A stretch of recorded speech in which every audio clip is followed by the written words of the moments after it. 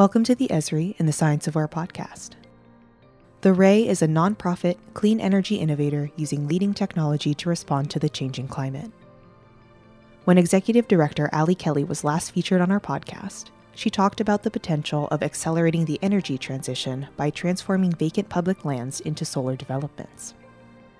In a recent talk at the Esri User Conference, before an audience of data scientists, geographers, and innovators, she called attention to real-world ways we can accelerate development and distribution of renewable energy. Let me tell you a little bit more about our ideas. So we are inspired by Ray Anderson, the founder and CEO of Interface Carpet Company. Ray spawned a global movement when he announced in 1994 that his Atlanta-based carpet company would go zero carbon.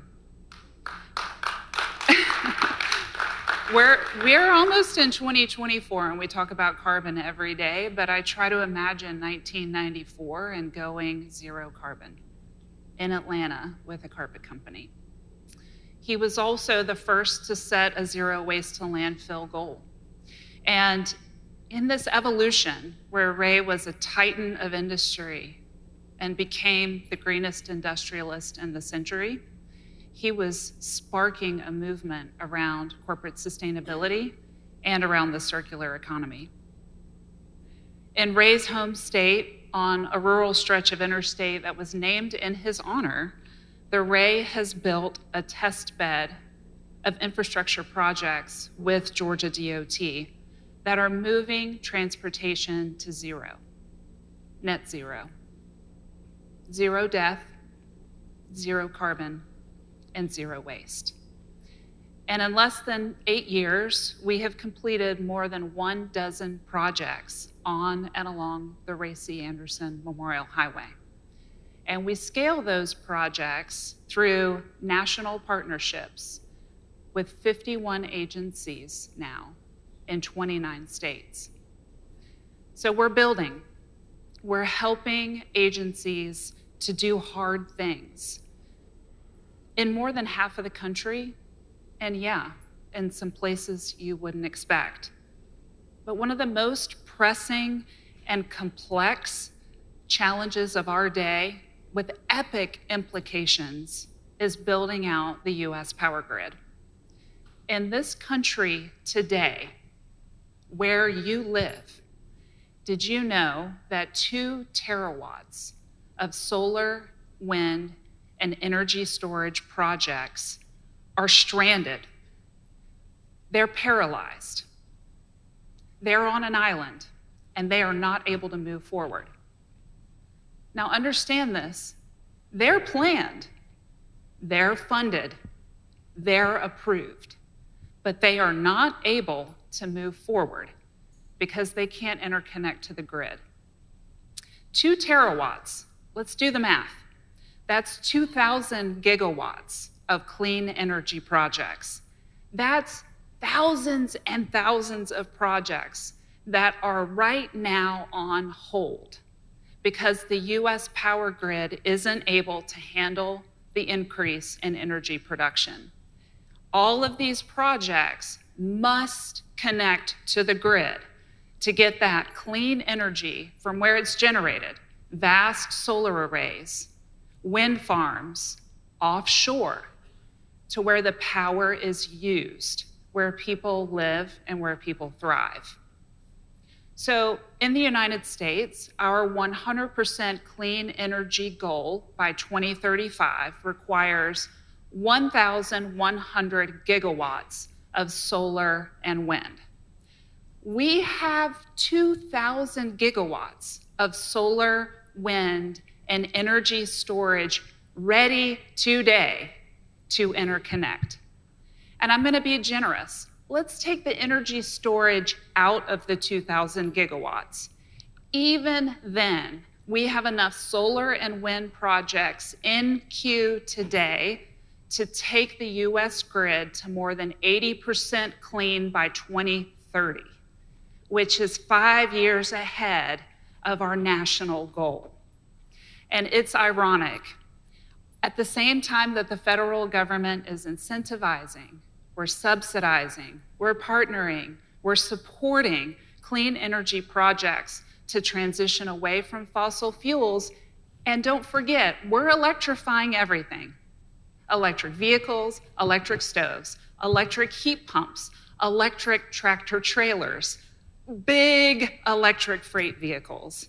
This is the exact time, this time of dependence is the exact time that the number of new transmission development projects is falling in this country. In fact, new transmission deployments have fallen from an annual average of 2,000 miles during 2012 to 2016 per year to 700 miles a year from 2017 to 2021. That's shocking. It's the exact time that we need to grow the grid. We're bringing forward the electric vehicles and the heat pumps. We are accelerating the renewable energy projects, but we forgot the first work. We're not building out the grid. The bottom line is that we've got to go the other way. We need transmission development to keep up with energy development and with energy demand. And I'm going to tell you, the transmission needs to be high voltage. It needs to be high voltage DC to get clean energy from where it's generated to used. And it needs to be resilient. It needs to be buried. And I probably don't need to spend a lot of time telling you why we need to pay more to bury the transmission. I will just go through the last 3 years of winter bomb cyclones, extreme heat waves, catastrophic hurricanes, all of those reasons for investing in burying the infrastructure. You know, because you've survived the last 3 years. Now, what I probably do need to tell you about is the peach milkshake that Chick-fil-A only sells in the summertime. Here's the deal with the peach milkshake. It doesn't matter how hungry you are. It doesn't matter how supersized the milkshake is. Sometimes the peach chunks are too big to get through the straw, and the straw is just too small. And that is the US power grid. The straw's too small. We're hungry, and we have a ton of energy waiting to get on the grid, but the straw is too small. In fact, Canary Media has said that the grid may be the weakest link in the chain connecting the United States to our clean energy future. And one of the biggest parts of that challenge is how to site the lines without disrespecting landowner rights, limiting environmental damage, and how to speed up the construction process, permits. So there is some good news. The public's lands on the roadsides of the interstate and highway system are vast, and they are ours. We call the right-of-way the public's land that the public forgot. It's deconflicted. There's no eminent domain. There's no court challenges. There are no public health concerns. There are no community protests. No one's chaining themselves to a right-of-way fence. In fact, the right-of-way might be the fastest, the least expensive pathway to a decarbonized, resilient, and robust power grid. During the Obama administration, the National Renewable Energy Lab modeled a national grid. They called it a macro grid. And it's based on this idea of mending or sewing together the seams of the 7 independent power grids. One scenario of this so-called seams study almost exactly overlaps with the interstate system of roadside land. And that got us thinking. In 2021, we began working with Minnesota's DOT to prove out the feasibility of burying high voltage transmission and distribution lines in the interstate right-of-way. That same year, the Federal Highway Administration issued formal guidance that established right-of-way transmission as a priority project for the interstate and highway roadsides. Now we know where this work has to be done.